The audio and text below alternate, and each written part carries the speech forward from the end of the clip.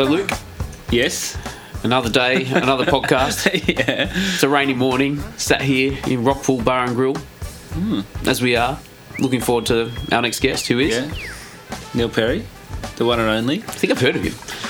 Mate, I got intro to him through a mate, actually, who used to work for him for a number of years. And I guess my interaction with him had been zero up until asking him to come on this podcast. But tiny little backstory. And I think I only say this because it kind of gives you a bit of insight as to who he is as an individual. Someone with his kind of profile, he's travelling globally.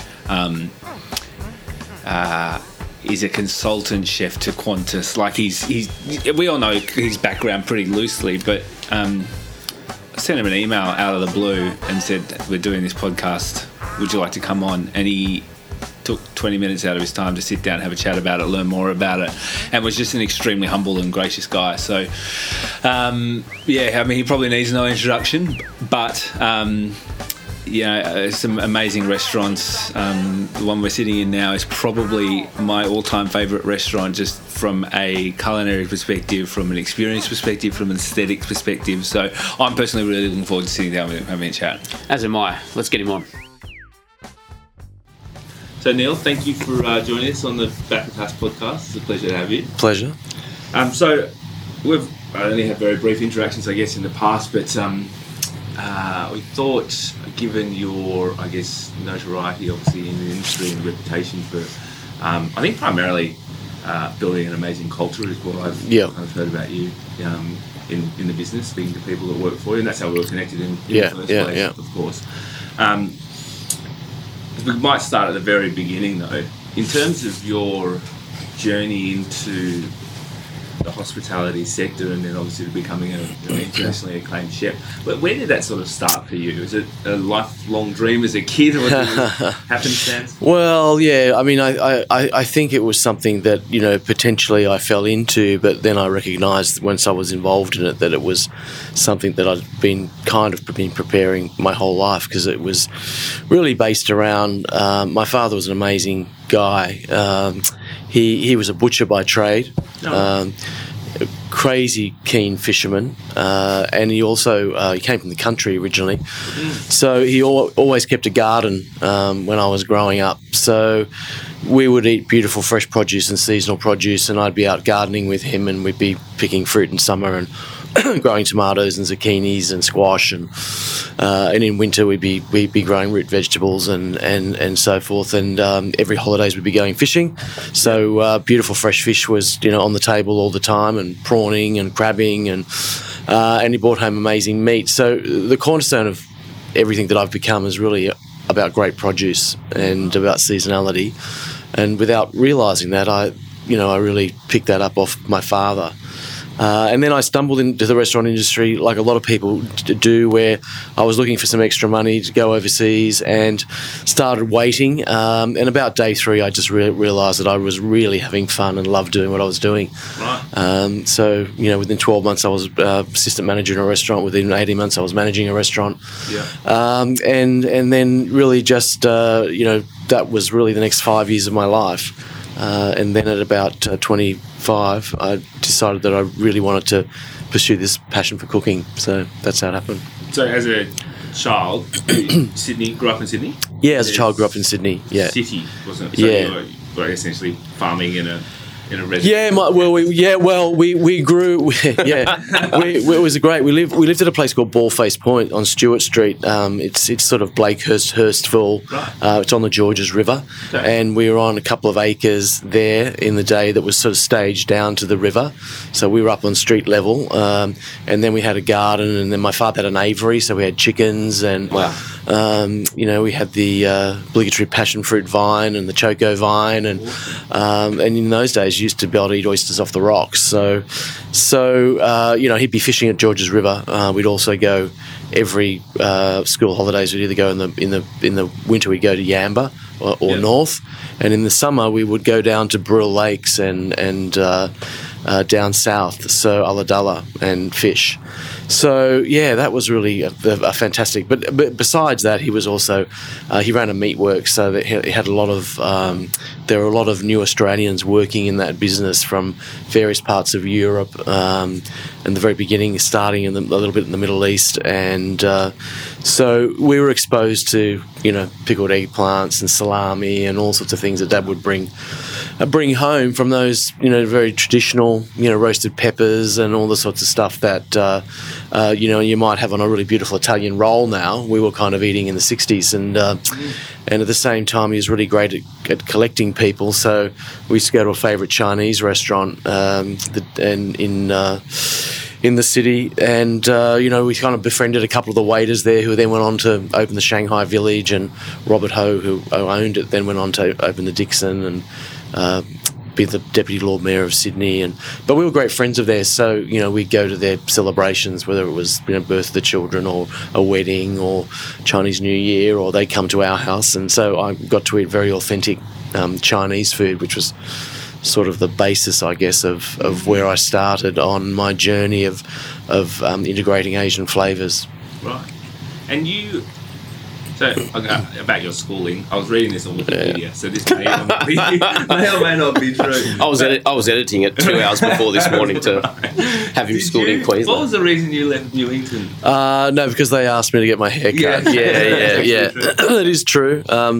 So I've had a kind of love affair with long hair since 16. Right. Went to Drummoyne High for years 5 and 6, which is now it's called 11 and 12. Yep. Because I was brought up in an era where there was pounds, shillings, and pence, and pints and ounces. So I've gone through that whole gamut of going to the currency change and the change to metric, and also the change in my life from short hair to long hair at 16. And I'd really stayed at Drummoyne for the next 2 years with the high school certificate. I don't think I got my hair cut for the entire time. Right. So so the ponytail's kind of been there since 16. So a long time. One of the things you're just talking about, I want to interrogate further, if you don't mind, which is, and other people talk about this, it's about especially kids and not understanding where food comes from. Yeah. That discussion, it's become very commoditised through supermarket distribution, all those sorts of things, and listening. And as a father, both Luke and I are dads with kids under 5, where at this era where we're starting to think about sustainability and growing things at home in inner city farms and stuff. It's interesting because hearing you talk about growing up in the time frame that you did and having that experience to. You saw firsthand where your food was coming from. Absolutely, yeah. Bit of a lost thing these days, I think, for many, but it's starting to make a bit of a comeback. Yeah. Look, I think people are more interested in, you hear a lot of people who want to try and make bread at home, or, they'll try and make pizza base, and they're really excited about making pasta because it's quite simple once you get to understand how to do it. But I think that whole thing of understanding where the meat comes from, so... or the fish comes from. So, we're a beautiful place like Sydney, so taking the kids to the fish markets, taking them and walking into a butcher shop, not a supermarket where it's wrapped in plastic, going to a really great fruit and vegetable shop and seeing seasonality. These are really important things because you've got to connect with where food comes from, and there's a lot of fad diets around, but my sort of diet is really a diet for life, which is really sort of like along the Mediterranean kind of lifestyle and diet. I mean, although I do a lot of Asian integration of flavours, but a lot of vegetables, a lot of olive oil. We eat quite a bit of dairy. We eat a lot of legumes actually. We eat a bit of meat. We eat quite a bit of fish. And so, I love steak, but I don't have steak every day. So I might have red meat once a week, and chicken, and then I eat seafood, and we eat a lot of vegetarian food at home. So all of those things boil down to being able to maintain a proper lifestyle and proper weight without going to, crazy fad diets. So I think the more people learn to eat properly and eat fresh, the more we'll have a better balance in that kind of obesity there's that epidemic. aspect, and then sort of if you look at the wider sustainability issues and balance with the planet that sort of flow from it, there's a few things driving movement towards that. Yeah, absolutely. Yeah. And particularly if you look long term, where all the issues we're going to have is, being like in it at the moment, but surrounding water. Like the last couple of world wars have been really fought around oil, and the next one might well be fought around water. And water conservation is going to be incredible. Waste management is going to be an incredible thing to be focused on, because we already create enough food in the world to feed everybody. We just waste a third of it, so it's pretty insane. It is, yeah. Which is I was seeing this film 2040. Have you come across that? No, I have to. Yeah, like it's highly recommend in terms of, I guess, where the opportunities lie for our generation, or to take what we have now and get things back in balance. That's just a shout out for that. It's by the maker of Damon Gamu, I think his name is, who made that Sugar film. So it sort of tracks sustainability of the planet through the eyes of his 4-year-old daughter, and what she's going to sort of experience. And there's some good things going on. I mean, our kids are always hassling. I've got an older daughter who's 25, but the one who's just about to turn 15 and 13. They're always hassling us about waste, and they just made an approach to the school. They go to Kambala, which is a great school, but they don't really have a proper recycling program that the kids are involved in. The gardeners and the various handy guys sort of sort out the rubbish, and that's not really teaching the kids the right way. So they're really interested in sustainability, and I think that's probably going to save the planet. And I'm the sort of person who is the opposite of ScoMo. I reckon that if all the kids in the world struck and didn't go to school for one day, and it made politicians wake up, that it could be the most important day off school they ever had. I couldn't agree more. We did some work around this campaign last year, Sydney Doesn't Suck, which was to really accelerate elimination of plastic straws. And which people say, oh, what's just a plastic straw? But really it's as we're referring to it, as a gateway drug to sustainability. Because if you don't need that plastic straw, what else don't you need, And, well, everything that's symbolic leads people down a path, right? So exactly. That's the big argument about, what difference would we make? Well, if we lead the world somewhere, it'd make a big difference, as opposed to, not taking any leadership role. It's one of the things I would like to be proud to be Australian, because we take leadership on climate change and humanity and the way that we care. I mean, humanity is the biggest thing at the moment, really missing in the world. When you see things happening in Syria, and you see things happening around the world where, you just see fragrant waste of human life and disregard for human life. It's really the humanity in people that is missing. Yeah, and I think that when you are faced with those issues, which are they're not fear-mongering, are they? These are just real challenges, water wars or water conservation that we need to think about. Hopefully it has the power to unite people for good. That's what, you've got to take that view, and kids definitely all hold us accountable, don't they? When we were talking about the Sydney Doesn't Suck stuff, and should we get involved? Not should we get involved, but I was just talking to my wife about, we want to do this thing about straws, and my 4-year-old piped up and she said, "Dad, straws are bad. They get into the water and they kill the seals." And I'm like, all right, we're doing it now. Is that something that is, I guess, actively integrating its way into your businesses today? Yeah. Oh, absolutely. I mean, right from the beginning, sustainability and sustainable produce and humanely treated animals, and fish that are fished with a view of the oceans and the sustainability of the ocean. So we work directly with all the farmers and directly with all the fishermen, and make sure that we know the guys that are bringing our produce in the back door. So that we know that we can hand on heart say that this animal lived a great life, this fish was treated properly, there was no damage to the environment, the marine environment, capturing this fish, no byproduct catch, and sort of all the sorts of things that are really important. But one of the big issues that we really try and focus on, it's not an issue, it's really a fundamental philosophy of the business, really, is, we get a lot of amazing young people. The industry's full of young, kids coming into the kitchen and kids working on the floor. And the average age is probably, if you took from high to low, probably, you'd be lucky to get to 30, actually. Yeah. So we want people to sort of not just come and become better cooks, or come and become, better waiters or managers or better sommeliers like Yuki, but we'd really like them to become better people. So we focus on sustainability, community, I tell them all to get political because, you know, my generation has stuffed the whole world up. It's really important if they don't grab hold of it and run with it and don't care about it and don't vote and don't, you know, protest and don't have a voice, that you know, 70-year-old men like Trump is going to decide which direction the world is going in, and I just don't think that's really healthy, you know, for their generation. How, for a business person that could be listening to this, who I guess the first consideration will likely be the cost implication for their business. Can you put a dollar figure on that approach in your organisation, whether it be from a cost of goods perspective and ensuring that the fish that you are purchasing is sustainably sourced?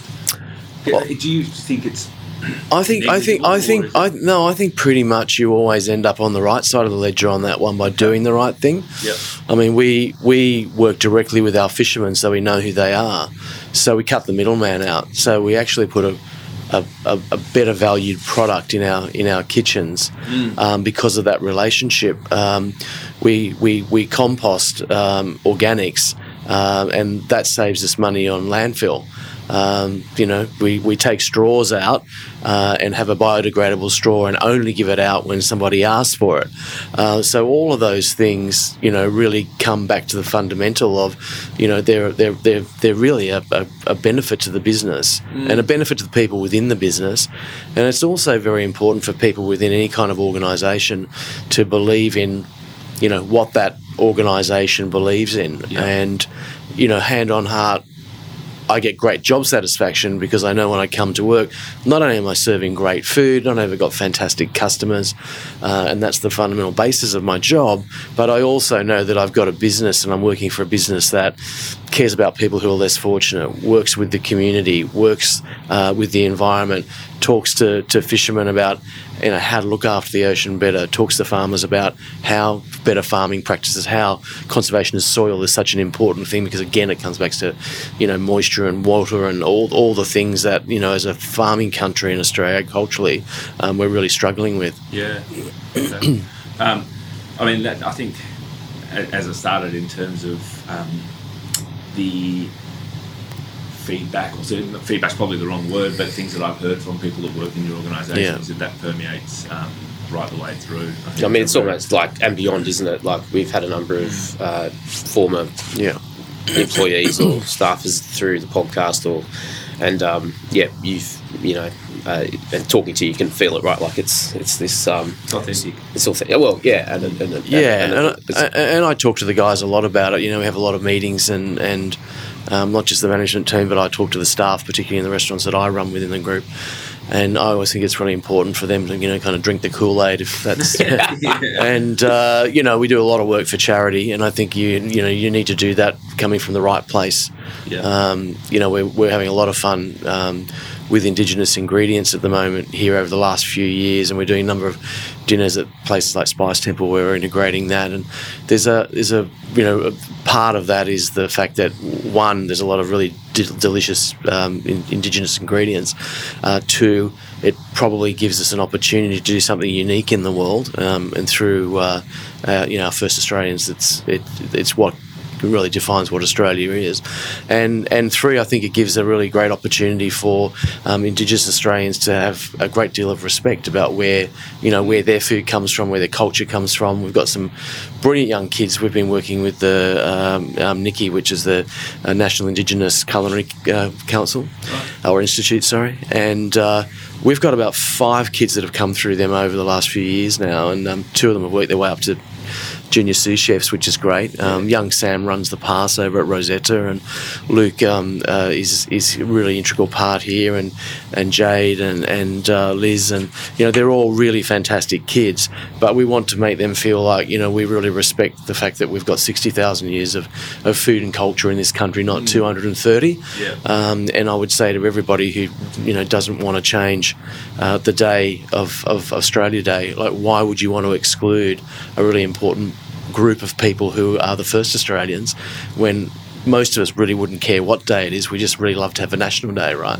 So you know, I just think that whole reconciliation path is super important. It's one of the reasons I love working with Qantas. They're really committed to it. They have some amazing Indigenous programs there as well, which are which are fantastic. And we sort of strive to make sure that everybody who comes through the business recognises that we're incredibly blessed to have a wonderful culture that is 60,000 years old. I mean, it's amazing. I went with Twiggy once up to his property. I was cooking dinner there with some great friends of mine, and we went out on a helicopter out in the Pilbara. I mean, it's the most incredible country, and just saw these amazing rock forms with these beautiful bowls sort of carved out of them, where 50,000 years ago Aboriginal women were basically taking flaxseed and grinding it into a flour to make a flatbread. Here in Australia, we have this incredible history, and yet so many people turn their back on it. It's sad. And so many people just don't know. And talking about generations, Luke and my generation were just educated incorrectly, maybe yours as well. Absolutely. And it's interesting watching how quickly, because information is accessible outside of the momentum's gathering. That's right. Yeah. And it's and it represents some major challenges, but opportunities, I think, which is what you're saying, really. It's in terms of defining the Australian identity. And I think the really exciting thing about it, from my perspective, is a lot of this actually reconciliation is happening through food. We're talking to Aboriginal elders about how they treat product and how they get flavours out of it, and how they render something which you would think is worthless into something that has great worth. So all of that is really about making sure that young Aboriginal kids and Indigenous kids and people who Indigenous kids who live in an urban environment can see that their culture is actually valued by wider Australia, and that it's really important that they don't lose their culture. And in Indigenous people, we have probably the greatest group of people in water conservation in the world. And so we don't look to how they survived in this incredible arid country. We just charge off. I was just reading it the other day, because I'm just writing a piece on sustainability for Qantas, and in the Rockpool Bar and Grill cookbook, I talk a lot about sustainability through various things, and I talk about that sort of how human beings are so ingenious, but we always tie ourselves up at the end. Because when I was young, we used to race out and grab the milk bottle, and the cream would be sitting on top, and Dad would always get first spoonful of cream on the porridge, and the kids we'd split the rest. And for some reason people didn't like that, so they decided they'd homogenise milk. And then so if you've got cream on separates out of milk, it's a really big fat molecule that's so easy for the body to grab and burn. It's about the first thing whenever we exercise that we burn off. Right. But when you actually splinter that and you suspend it through the milk, and you make it as fine as that, the body can't actually grab it and burn it. It actually absorbs it and takes it into fat. So then what we do, instead of going, we probably fucked this up, so let's go back to having unhomogenised whole milk, some genius goes, oh no, I'm going to create skim milk, and then there's 50 different varieties of something that we didn't actually need to do that doesn't taste like real milk. So people just outsmart themselves continually. Whenever we get to a point where we realise we've done something wrong, we never go back to think, why did that fail?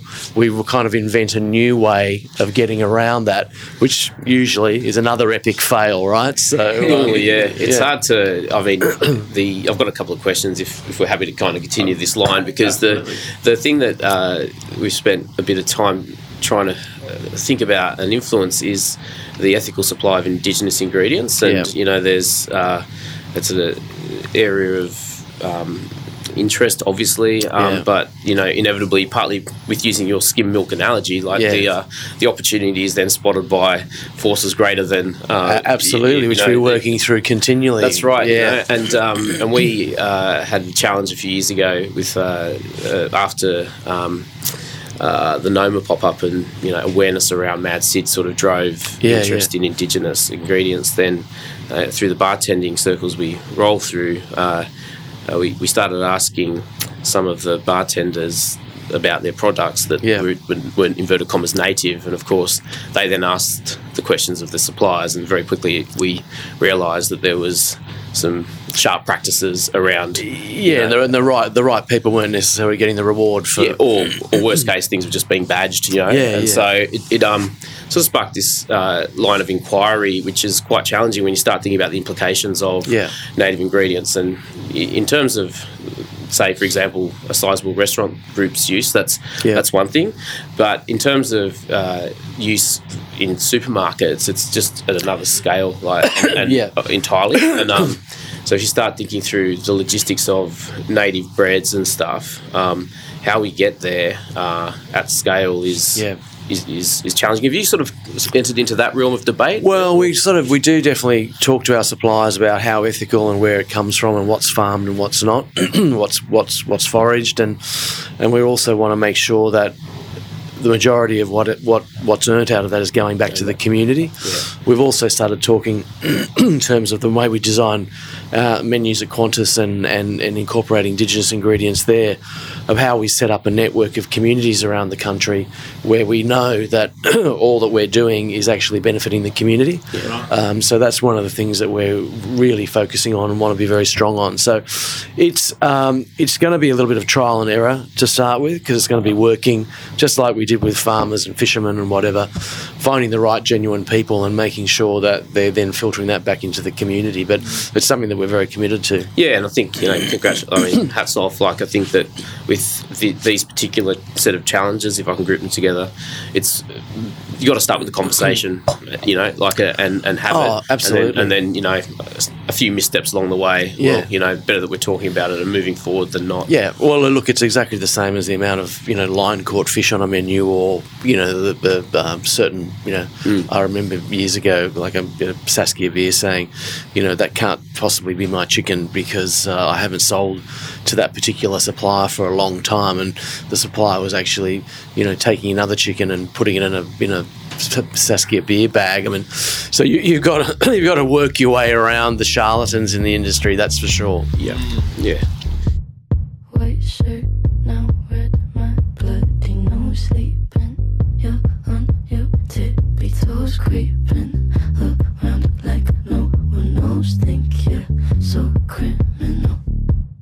Bruises on both my knees for you. Don't say thank you. Oh, please, I do what I want when I'm done. So, your career, I was quite interested to learn that you started front of house, which is not normally a progression that you would assume for someone who's achieved as much as you have in the kitchen or back of house. So, it was sales restaurant. Was that where you kind of first? Yeah, that's sort of where I really sort of did most of my front of house. I mean, I think importantly, it's probably made me a better restaurateur doing it that way, and a better chef, because I went in more organised, more structured. I understood the business better. Yeah. I was hiring and firing people, doing wages. Down at sales, I was going to the market buying fish because I probably knew more about fresh seafood than the chef did, actually, because my father.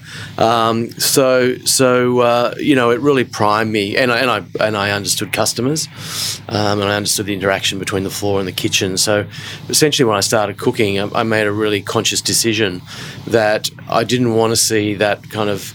And I had my own restaurants. I didn't want to see that demarcation between front of house and back of house. I really wanted it to be one team, the old cliche, one team, one dream. But I've sort of created a whole lot of philosophies that really drove both of those guys together to make sure that there was one focus, which was looking after the customer and the back end of that, hopefully getting a lot of great job satisfaction because we're all looking after each other.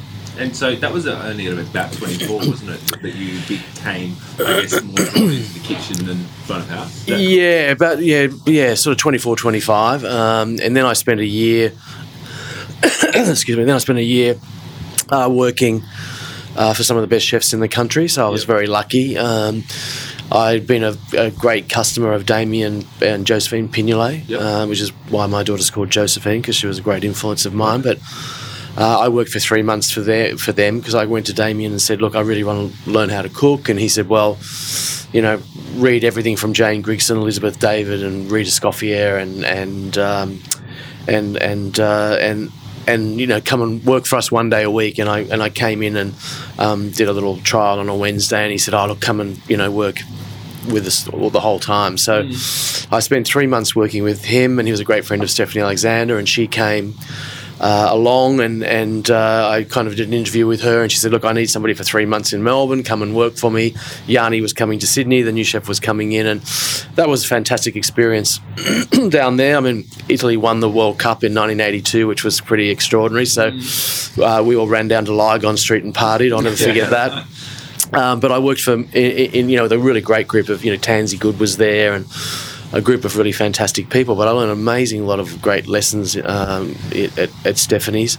Then I came back and I worked at Burrell Waters for 2 or 3 months. Gay had just taken over, Tony had left and to open Kinsellas.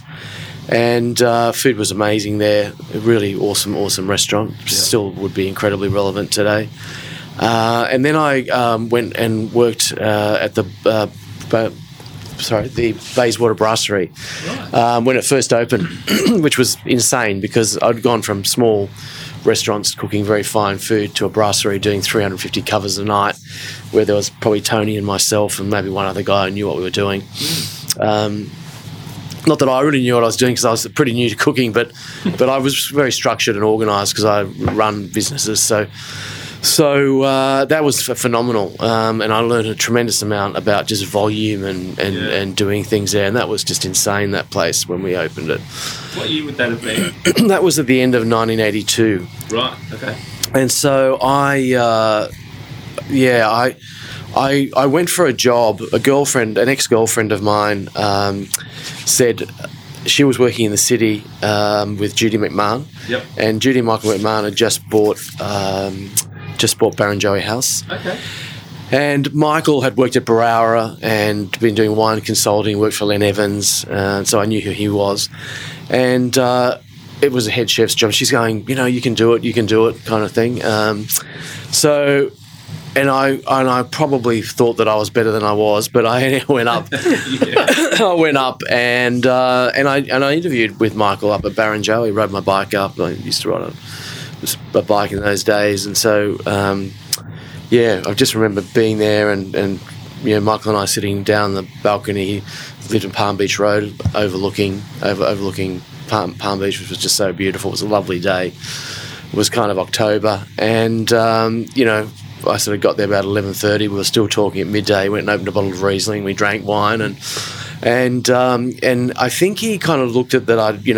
I'd worked at Barara, and I'd worked at Stephanie's, and I'd worked at with Damien and at Claude's. I'm just not sure if it sort of dawned on him for how long I'd been cooking, right. But we really hit it off, and so I got the job, and I started in November, my first review in December was Joan Campbell, who was real doyen of the food industry back in those days, and Sue Felly Cunningham's mother, and Vogue Entertaining, and wrote for the Telegraph, and she gave me a really fantastic review. And then in the January, Leo Schofield came up and did a review for the newspaper of Peter Doyle, who has recently been at S, but had a restaurant called Reflections, and Barrenjoey House, and he reviewed both restaurants, and he gave 17 out of 20 to both, which is the high end of two hats, and wrote the kids a star, and never kind of looked back from that time. So I was really fortunate, just being in the right place at the right time. Everything that my father had taught me, I sort of tried to bring to the cooking. And I was cooking really good French provincial food, really, amazing muslin saffron soup and beautiful chicken envasé, and all these incredible things. And I went to France in 1984, and it was my first trip out of Australia. Yeah. And my girlfriend at the time, Annie, and I went, and we went and did, I think it was like 19 3-star restaurants in 21 days. Wow. So I came back fat. I came back, in awe of the cooking, and I came back with a very simple notion, which seems really naive now. But it was 1984. I was cooking in Palm Beach. I was cooking French provincial food. Came back from these incredible 3-star experiences. Alain Ducasse, and went to Freddy Gerardet's in Krishna in Switzerland, and and ate at Robichon, and so exposed to this incredible food. And the kind of really simple notion dawned on me is that they're French people cooking really brilliant French food in France. What am I doing in Palm Beach cooking French food in Palm Beach? Which should have been a really easy idea to come to, but it took me a while to come to that notion. Yeah. And so from about June in 1984, I started integrating into my food the things that I really loved, which, because of my background with my father, was essentially Chinese, a lot more Italian, which I used to love, and a little tiny bit of Middle Eastern, which, you know, through Dad's influence, I'd really enjoyed. Yeah. And I had sort of ended up by the time I opened Rockpool Bar and Grill. By the time I opened Rockpool in 1989, I was kind of full blown, you know, cooking a lot of Moroccan food and so forth. But it led to you know, me kind of leaving and opening the Blue Water Grill in 1986. Yep. And that was a full expression of you know, it was really kind of a seafood brasserie grill, I suppose. Yeah. And just by virtue of the fact that I could only fit about 5 people in the kitchen, but we were doing about 300 covers a night, I had to be really efficient with what we did. So it was essentially a whole lot of Asian dressings from Chinese, Thai, Indian, Sri Lankan sort of origin, Korean. First started using gochujang there, and lots of sesame oil, and yeah. So, you know, whether it was a sort of dressing on a salad or a kind of warm dressing on something we were grilling, that was all we had time to do. So we'd literally grill all the fish, or we'd be frying something, there'd be a pot of mussels on the stove, the cold things would come out, everything would come off the grill, and we'd plate, and then, like, you know, a mango salad with namjim would go there, or we'd put a sambal and toss that through that and tip it into a bowl. So through virtue of the way the place was set up, we had to do that, but it really revolutionised what people thought about seafood. And it was really interesting because Peter Karavides was my first sous chef there, and he came, and his background was cooking French food in London and cooking with Tony Bilson and cooking with Greg Doyle. Yep. And he came on board, and he tells the story of, like, he's like, hang on, I'm half Sri Lankan, and this white guy is cooking Asian food like it's fantastic. I have to do this. So he said it really prompted him to start to explore his Sri Lankan side of his heritage and the food, and we were already doing those sorts of things back then. So that was, you know, really, really exciting times, and it was very dynamic, and there was brilliant young people in the industry that were working through there. Yeah. And a lot of the basis of what became, you know, fundamentally the menu driver for Rockpool when I opened it in more of a fine dining framework. Really, those notions started at the Blue Water Grill. And I was saying, sorry to interrupt, but so you essentially moved into the kitchen around 80, is that right? No, 82, yeah. And then 4 years later you had your own restaurant. No formal apprenticeship or qualification? No. Basically after from the time I started cooking till the time Leo gave me the write-up was just over a year. So what was your headspace like when you opened Blue Water Grill? I mean, going into a business of your own. Yeah, well, it was. I mean, I really loved it. There was a lot of crazy stuff going on in those days with all the staff and all the shit we used to do together. Surprised we ever got to work, but we always did every single day. And we had an incredible bond. But one of the things that was really fantastic about that experience is John Sussman, who'd come to work for me earlier, who's a great friend of mine, you know, really Australia's seafood guru now, was cooking, and then actually went to front of house at Blue Water Grill. But we started bringing fish in from various places around the country. King George whiting out of a guy in South Australia, and beautiful fresh squid and Pacific oysters, and we were bringing lobsters and abalone and pink eye potatoes for the first time out of Tasmania, and I was going to the market and buying whole fish, and everything would come in spanking fresh, and we'd dry fillet everything on the premises. And that's where all that whole idea about, you know, how fish is looked after, directly sourcing from fishermen, dry filleting to get the best result, that all started back then. So that was a really important part of how the industry views how you treat seafood and fish now, and that's the way we've always done it from that time through Rockpool and through the various restaurants that we have, to the point where, you know, here at Rockpool Bar and Grill we have a butcher shop and a fish basic munga shop, so where we're filleting and cleaning every day. So all of those ideas started back there, and they're the kind of reason, I suppose, that we got to be in an industry leader. And then I guess, you know, opening Rockpool and rocketing to, you know, I think we've won Gourmet Traveller Restaurant of the Year 5 times. No other restaurant's ever done that, and 3 hats in the Good Food Guide more often than not. Top 50 restaurants in the world 7 years in a row. You know, so it was a pretty exciting day when I was skiing with my wife actually in Aspen, and Scott Bowles rang me and said, "Hey, have you ever heard of this restaurant list called Top 50 Restaurants in the World? You're number 4." I went, "Oh, that's nice." No, I haven't. And of course, it's grown into such an iconic.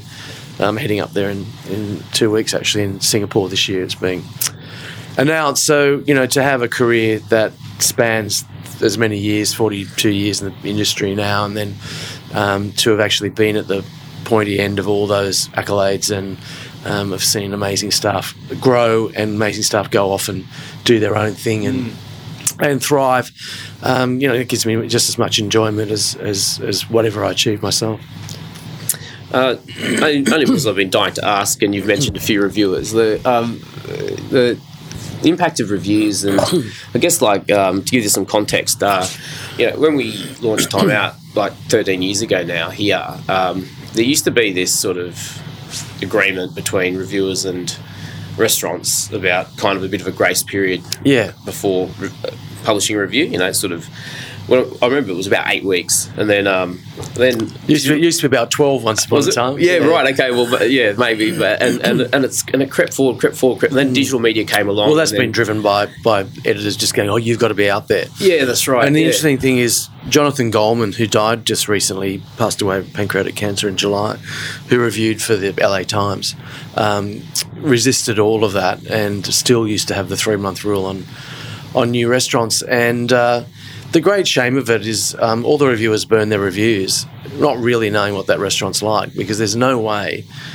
You can understand the intent of the restaurant, of course, but there is absolutely no way you can know how polished that restaurant is by going in the second night that it's open. It's just not possible. So a lot of reviews are actually, you know, the reviewers build a buffer in to go, "I know in 3 months' time." Whereas once upon a time, they used to go in after 3 months and go, "Well, you know, I'm telling punters to come here because I know, or not to, because I know how good this restaurant is." Yeah. And of course, for a restaurant to really hit its strap takes anywhere between 1 and 3 years. Yeah, right. So, you know, great restaurants really grow into themselves. Yeah. But it's really interesting. I mean, you know, that review that Leo Schofield gave us in 1983, filled that restaurant for 6 months.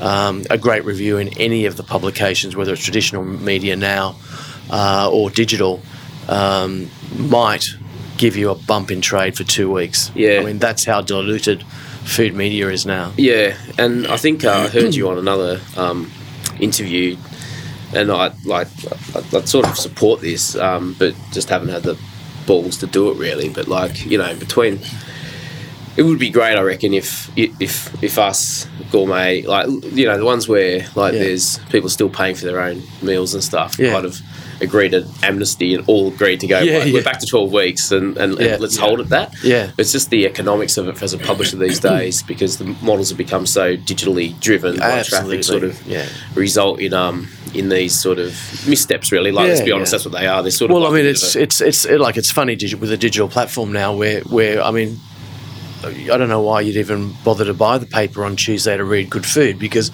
digitally just about every article has been up on the website.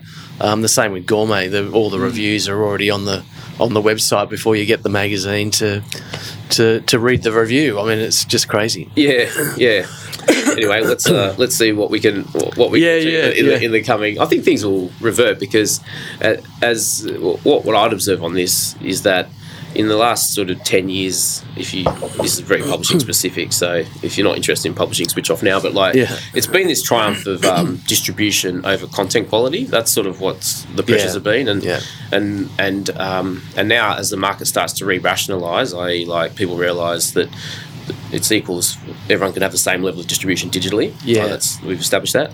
Content quality starts to become more of a thing, which means the weaker the quality content you have, eventually, like your audience trust disappears. But that's a bit of a future forward. You don't want that to happen. But look, it's interesting. I mean, you know, with everything that happens, you sort of dilute the ability to get the message out. So there's so many channels for food now. That's right, Of course, once upon a time you could trust what Leo Schofield wrote, because he was a very wealthy ad guy who probably on expense accounts had eaten in some of the greatest restaurants in the world. So it's all about benchmarking, right? That's right. And there's a lot of people who call themselves food reviewers now who would really have very limited knowledge of what really great food is, and what great restaurants are and what benchmarks are around the world, and the type of cuisine that's either been inspired by, or a lot of people haven't even travelled and they're still writing about food. So it's interesting. It's hard to know who to trust, basically, is what I'm saying, I suppose. Yeah, fair enough. I look forward to all the requests from my staff for international travel when I get back to the office. It's interesting because when you do masterclasses and do things with journalists and so forth, and you kind of realise what people don't know. You take for granted that people know a lot about pasta, and then you talk to people about it and you go, okay, maybe you didn't know as much as what I thought. And look, reviewers have all got their tricks where they ring you up and they basically get you to describe what they ate, and then they write it, and then you read it like, wow, they really know what they're talking about. The only reason they know what they're talking about is they just grilled the chef for everything that was, they put in their mouth. Ego stroking. Always trick in the book. When I was young, it seemed that life was so wonderful, a miracle. Oh, it was beautiful, magical, and all the birds in the trees, they be singing so happily, oh joyfully, oh playfully, watching me. But then they sent me away to teach me how to be. So, Neil, the Order of Australia was obviously an amazing recognition for a lot of work that you've done, particularly in the charity space. You want to just share with us a bit about why, how, and what you've done there? Yeah, I mean, it's sort of been a combination of my standing in the industry, the amount of people that I've trained in the industry, and the amount of work that I've done, I suppose, waving the Australian flag here and overseas, and very importantly, the amount of charity work that I've done, and not just me, but my entire team have been fantastic. And it's really through Starlight and Bestis and Children's Hospital and Oz Harvest, kind of my major charities that I work very tightly with.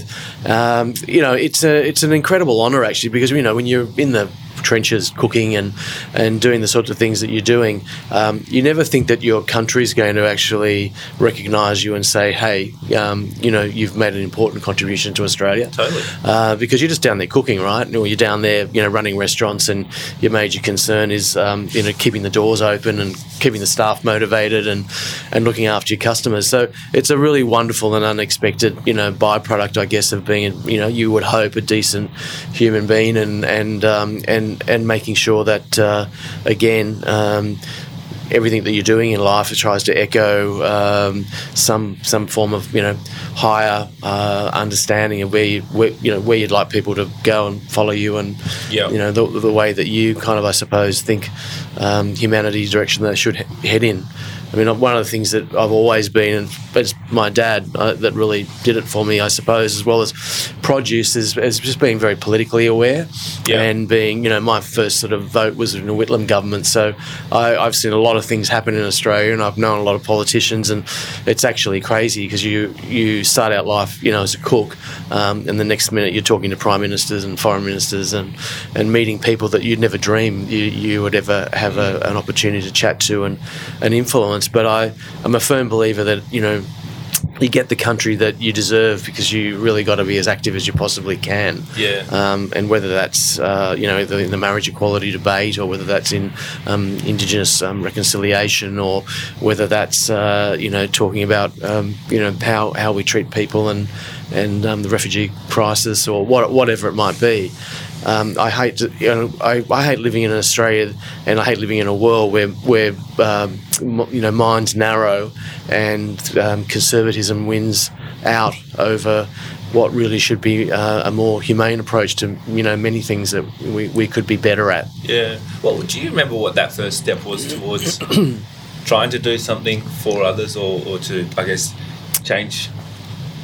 You said, potentially influence Australia, influence politicians. Because a lot of people struggle with that first step. I think more about the confidence that my parents gave me about where I was and what I was doing, and I was always striving to be the best, to be the best I possibly could. So whether I was running the floor at sales, or took the job at Barrenjoey House, or I was working at Stephanie's, I was always trying to be the best I could be that day, and always trying to sort of look forward and see how I could improve myself, and how I could go forward and be in a better place. And so I've always sort of tried to keep that philosophy really core to everything that we do in the restaurants. So fundamentally we focus really strongly on why we do what we do, which is to create great memories. Right.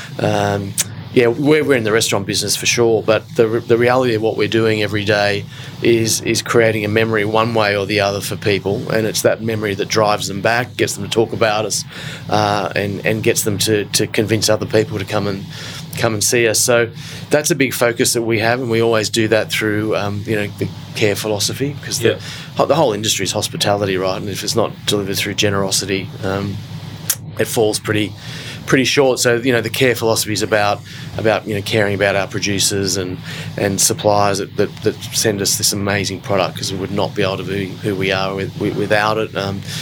Caring about the workplace, so it's really looking after it every day, and making sure that it's ready to the customers to walk in. And probably what underpins that is the care about each other, and that's that whole, there's no floor or kitchen. It's really, we're working together for one thing, and we need to support each other. It's a battlefield in there sometimes when the pressure's on and everyone's sat at once and all the orders are in. So if we're not helping each other, it can be a pretty grim place to be. So that's super important to us, and the part of that whole care philosophy is about caring about sustainability, because we want to leave a better future for our kids and for the younger kids who work in this industry, and then caring about the community. So we really push hard on that, and it's great because everybody joins us. All the kids volunteer to come and work with us and do events and do fundraisers, or go and sort things for Oz Harvest, or go and do some fundraising for them, and then sort of we talk about caring about the customer. So that's just one word, but it kind of manifests itself in a lot of ways, and people can really understand that. And often when I was sort of giving this chat in town halls when I first started at Qantas 22 years ago, I'd get, Neil, isn't the customer, first? I say, well, no, this sounds strange, but not really, because it's exactly like you can't finish a dish without doing the mise en place, right? So if a customer walks in the door and we haven't focused on all the things that we need to be, and to be a great team together, to have these amazing suppliers, to have a fundamental sort of philosophy about sustainability and where we sit within this amazing community that looks after us, then we really can't be in the right shape to look after the customer. So by putting all that mise en place together, we can create a great customer experience. So that's what we do, and I talk to the guys about that sort of thing that's driven me my whole life, which is, trying your very best today, and then tomorrow trying harder. And so I see that in great food cultures around the world. And so if you take Japanese cooking, for instance, where somebody can do sushi for 70 or 80 years of their life, and they're doing it better at the end than at the beginning, and that's that drive of, okay, I'm cutting a piece of fish, but I'm not just cutting a piece of fish. It's got to be the best fish that I've ever cut, whether I'm 25 or whether I'm 50. And that that continual drive to improve and to understand that you can never rest on your laurels is really important to the growth of the restaurant, and I think that's one of the things that we focus on really strongly, and why, Rockpool got to be almost 30 years old, and Rockpool Bar and Grill in Melbourne's 14 years old, and this one's 10, is that we don't ever get to the point where we're comfortable with what we're doing. Like at the moment, this restaurant is 10 years old. The meat program has never been better than it is today, and it's, I can confidently call out that it's the best steakhouse in the world, because I know that no other place in the world is serving the beef that we are, the type of beef, the range of beef. Through David Blackmore, we've got 3 bodies of these incredible Roan grass-fed, which is a composite breed that he's created that he thinks is going to end up being better than Black Angus as a grass-fed animal. Mishima, which is the original, the founding member of creating Wagyu, the original Japanese cow. His amazing Wagyu, 36-month grass-fed out of Tasmania, 60-month grass-fed out of Tasmania, which is kind of the sustainable mothers of Cape Grim, if you like. Although they wouldn't let me call that on the menu for obvious reasons. I know Mishima and Roan are served nowhere else in the world because they're exclusive to us currently. We're just working at the moment with a dairy guy out of Cowra who's at the end of the dairy cow's life, time between 5 and 7 years in Australia. They've all gone off and become mincemeat, and we've convinced them to sort of take the short loins and the saddles out and the rumps, and they're finishing them for the last 60 days and grass and a bit of grain just to fatten them up a little bit, and it's just extraordinary. So we're serving this 6-year-old dairy cow at the moment, and it's phenomenal. Each of the particular breeds and each of the particular animals have a different flavour, and the dairy cows come in and it's quite different to, say, the Ranges Valley grain fed at 600 days, which is full on creamy, and the dairy cow, which is strange to say this, but has this wonderful acidity and this incredible butteriness to it. And of course the Cape Grim, which has this incredible long length of beef flavour and purity. The Wagyu, which is caramel popcorn, the Mishima, which has this amazing texture of Wagyu, but again the long, beautiful flavour of grass-fed animal because it's grass-fed its whole life, and the Roan, which is this incredible beefy, unique flavour, again almost the acidity of the dairy cow, but this just absolute pronounced flavour of purity of beef that it has, and the texture is phenomenal. So I mean, I can just sort of and all of those animals dried, aged on the premises and cut by our butcher. So I just know no one's doing that. So just taking the time. It's probably it's a bit early for lunch, isn't it? But yeah, it's amazing at the moment. It's interesting sort of listening. We interviewed Josh Nyland on the podcast some time back, and I love Joshy. And there's a sort of a rhythm to both Josh's speech and Neil's speech around that, and his obsession. I love him, but I kind of say to him, I completely understand and agree with aging oily fish like swordys and tuna, mackerel. But I tease him. I just say, dude, it's not dry aged, it's old fish. My fishermen agree. So things like coral trout and whiting and all of the smaller white fleshed fish, spanking fresh is the best. The juiciness, the sweetness, which disappears when you dehydrate it. Which is interesting. But I love Joshy, and he's really driven and he's very focused on his shtick, which is exactly that. And he's doing a great job of it. Yeah, and his sort of paddle is very much about like moving things, and he's got this obsession about sort of the modern institution, which I think we can thank you for sort of creating that pathway, at least because it's that sort of continual improvement process that I think probably has seen you achieve where you've landed. Yeah, absolutely. And look, he's a wonderful young kid, and his wife Julie worked for me for a long time at Rockpool, and she's a terrific girl as well. We've got the 3 kids now, which are a handful, I'm sure. But yeah, he's an awesome guy. This is purely a personal question, but out of your personal stable of restaurants, which one is the golden child, the number one that you would sit down out of the others? Well, I eat at all my restaurants, so including Burger Project, because I think it's the best burger in the world. Again, because if you take Cape Coon beef and you've got brisket and chuck, and you mince them on the premises and hand form them into a patty, like no one's getting even near that, right? So it's kind of like I've got 3 daughters asking which is your favourite. There's always a favourite. Because if I want to eat meat or seafood, seafood it comes with all the rest of us. We have the same seafood supply. But if I want to eat it in its purity, I come here and I love eating in this restaurant. It's one of the most awesome restaurants in the world. I mean, that Art Deco chamber is just extraordinary, and I love drinking great wine here. I love Spice Temple. My wife and I would just take a corner in the bar quite often, and no one cooks ginger shallot mud crab like Andy Evans. I mean, he's the most extraordinary Asian cook. Andy started with me when he was 17. He's been with me went away for a little while, went travelling, got married, had some kids, but he's been with me for over 10, 20 years now. Wow. Rich, who cooks at Rosetta, and I love that place. I mean, those pizzas they're doing at the moment with that 4-day ferment, it's just absolutely cracking, and they make the best pasta. It's just awesome, all the extrusion and laminated, and Joyce is doing most of it, and she's just doing such a great job. And Rich is amazing.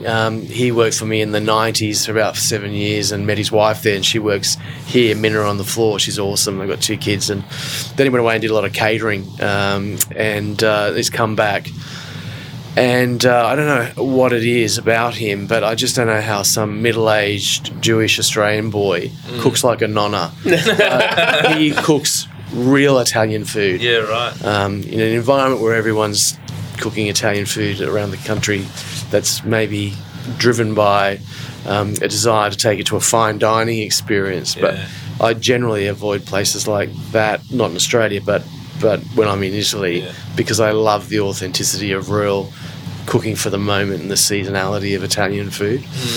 And Rich cooks like that. So, the artichoke caponata that is on at the moment is worth crawling over broken glass to get to. Right. Yeah. Okay. So I think the answer to that. You're dodging the question as well. Yeah, no. Neil loves all his daughters equally, I think, doesn't he? Yeah. Because I wouldn't open a restaurant. It's like people say to me, I mean, there's 70 things on the menu here. People say, like, what's your favourite dish? It's like, well, I wouldn't be on the menu if they weren't on my favourites. I mean, to get on a menu at one of my restaurants, I have to really love eating that dish. So it's I don't believe in signatures or favourites. I just believe in it, and whenever we have people call out things and go like, oh, these are specials. Well, like everything's special on the menu. So we don't. I have a philosophy where I don't call things specials. I call them additions. So if we're going to verbal something, we have an addition to the menu. Every single thing on that menu is special. So, that's our philosophy. We won't dive too deep into it, but I just think it's good to note, I mean, the sustainability of people in your organisation. I know we've touched on it a couple of times, but hearing people that have been here for 20 years or that leave and come back, I think it's so uncommon, especially at the premium end of the restaurant market. I think one of the really nice things is that a lot of people leave because they always think the grass is green on the other side, and then they go, oh, chef, those guys talk about using great produce, but you know what, they really don't. And people get to handle things in this restaurant that they just, unless you're working at the very, very top end, you would never get to see. And then often, particularly at a place like Bar and Grill, which is big and robust and busy, I mean, we get to buy things that people don't get to do. We have our own charcuterie program. We make our own cheese. We make all our own pasta. We cut all our own beef. We break Wagyu bodies. We buy whole lambs. We buy whole pigs. These are sort of things that apprentices would, even in great restaurants, because they're smaller and it's hard to be exposed to that sort of thing. So everyone learns how to fillet fish. Everyone learns how to break ribs. Everybody learns how to make pasta. Everybody learns the charcuterie program. Everybody learns the fermenting that we do with the sauerkraut and the jalapeno sauce and the various things that we do. Everyone learns how to make the goat's curd, and so there are crafts in this restaurant, although the food is breathtakingly simple, that you learn that can stay with you for the rest of your life. there's all of that, but there's also the ideology that welcomes people back. Yeah. I think there's humility around that, which I think is should be respected. Yeah, well, I mean, you invest a lot of time in people, so it's wonderful when they come back. And generally speaking, not always, but you know, the vast majority of people who come back, they come back for a very long time because they always come back for all the right reasons, right? Yeah. And I always really try to make sure that every single person, you know, that possibly can leaves on the right terms, and that's not always possible, but generally speaking, you know, if people have been with us for a long time, we kind of encourage them to spread their wings and go and learn and travel, and then, you know, quite a large percentage of the time you then get those people back with a whole lot of new ideas. So it helps to grow the entire organisation, and having a, you know, great mentoring program and structure within the business where people are really trying to look after each other and make sure that we see if people are having issues or struggling, or, you know, and whether that's in a day-to-day the work that they're doing, or struggling emotionally, or struggling to fit in. We really try and make sure that we can call out that and try to you know, really help support people to catch up and hopefully help them to get into a better place in their life. So that's one of the things that the kids work on really strongly here. Hot sun beating down, burning my feet just walking around. Hot sun making me sweat, gators getting close, have you got me? Yeah, I can dance, I can talk, only thing about me is So Neil, we've got a few questions we'd just like to throw at you to wrap us all up here. Favourite book or podcast that you've listened to recently? Well, my favourite book at the moment would most likely be Etchebarri, who is the most amazing chef. Bitar is his name, out of the Basque Country. Yeah. And he cooks everything over charcoal. Lennox, actually, from Fyador, is a great student of his. So I've eaten the restaurant about 5 times. I think it's famous in Australia because I just told every single food writer when I first went there, and it was a much simpler restaurant in 2004. 2005 maybe, or maybe even 2003 when I first went there, but I've been there about 5 times, and I absolutely love it. And the book came out last year, and I got hold of it, and it's there's not much about cooking, but there's a wonderful, it gets about page 250 before there's even a recipe, but a wonderful read about an incredible man who takes cooking with fire to a level that's unseen. Right. Yeah, well, Lennox is... I'm still waiting on my Tupperware, mate, so whenever you're ready, please return it. Okay.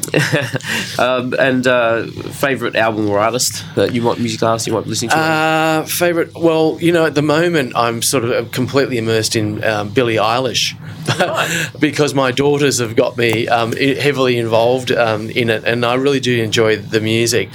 But, I mean, I've got a fairly eclectic music taste, so...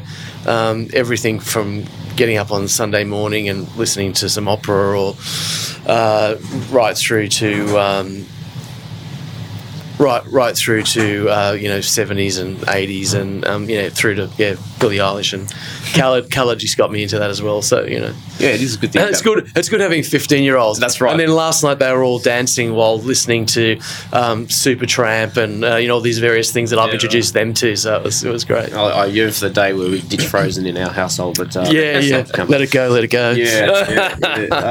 And we haven't talked too much about beverages, which is a popular topic on this podcast. But what's sort of exciting you in the beverage scene at the moment?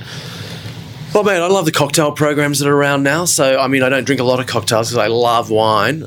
Because if I drink too many cocktails, I go sideways. But you know, I just had Dante, a great friend of mine, Lyndon Pride, who worked for me for many years, and started the program here over, doing a little tour with us. And you know, chocolate Negroni was unreal, and the upside down Gibson, you know, awesome martini style drink. So I love those. But look, you know, wine excites me. I've, you know, got about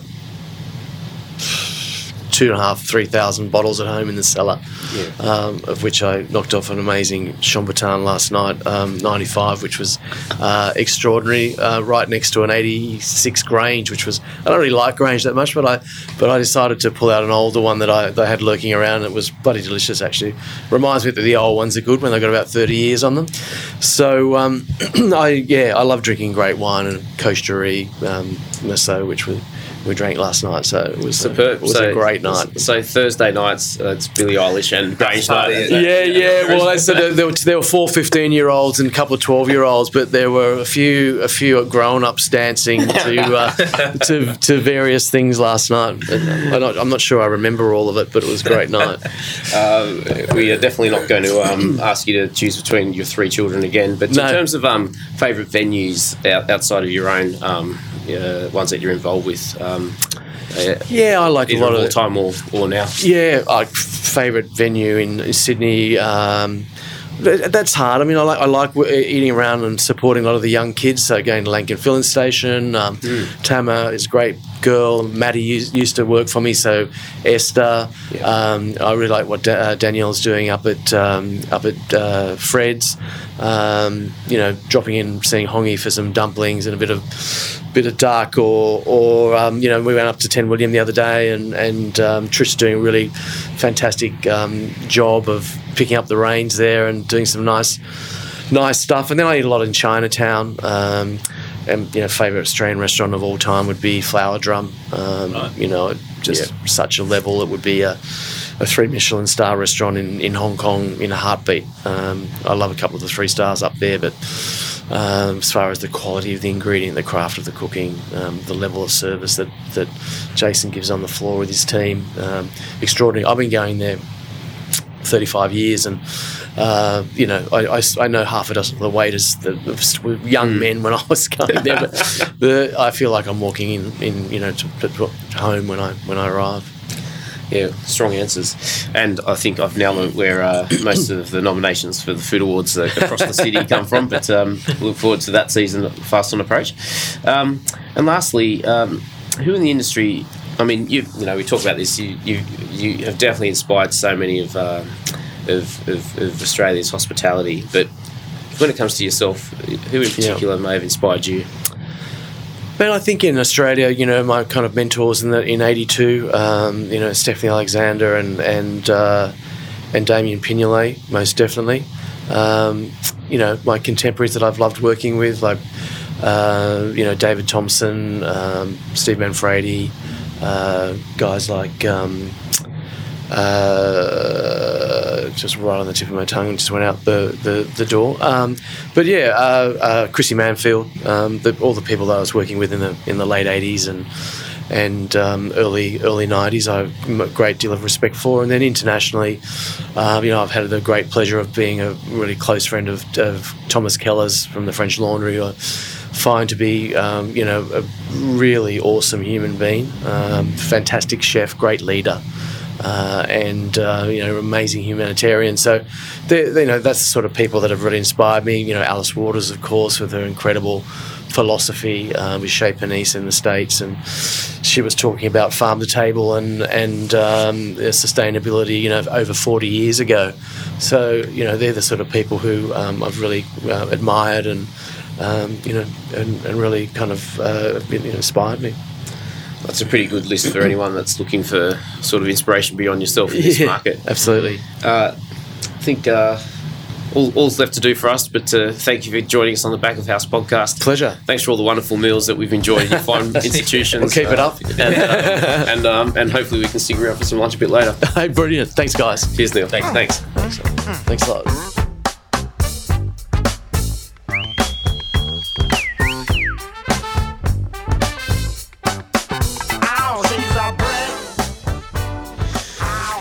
Well, look, it is only 11 in the morning. We've just finished that recording with Neil Perry.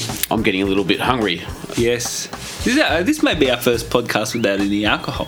I know. Well, we didn't even have coffee. Jeez, we'll have to have steak and a bottle of wine. So, look, I guess the thing that really stood out for me, and we didn't really go into it too much, but his upbringing, in terms of, I think, the way that his father has obviously had a huge effect on him. Like he mentioned him several times. It's pretty amazing to think, in a generation one removed from us, I guess. Having a role model like that who was so ready to integrate with people from other cultures, whether it be through work or through other facets of his life, and seeing the result that that's had on someone like Neil, who has a very broad view of society, and obviously has opened restaurants that feature cuisines from different parts of the world, obviously, so commercially it's had an impact on him. But I just think it's interesting to look at the authenticity, and we talk about that a lot, but of his approach and how it interacts with his business on a daily basis. Yeah. That was probably the key takeaway from me, was how much of a role his upbringing played in his business. Obviously, in him as an individual, could be said for most people, but I found that quite interesting. Yeah, and for me as well, someone's been around for 13 years, never really sat down with him. It was so nice and rewarding to see that the reputation is well deserved, and there were so many instances during that where he was just, even, I don't know how many restaurants the groups are, it's huge, he just knows people, like, can cite the familiar at this restaurant, the people who've worked in other restaurants, who's on the past. It's just, there's no sort of faking that, I think. It's not like he studied an org chart before he got on the podcast and thought, better record this, they may ask. No. It's just so inherent in clearly what sort of got him to where he is that adherence to improvement, continual improvement in the widest possible sense. I found that really inspiring. Yeah, the humility there, the approach to sustainability, obviously a great theme that I think a lot of business operators, like a lot of humans, could probably take a lot away from in this current global climate or changing climate. Just a really impressive guy, a lovely guy. Yeah, well, I hope our listeners enjoy that one just as much as we did.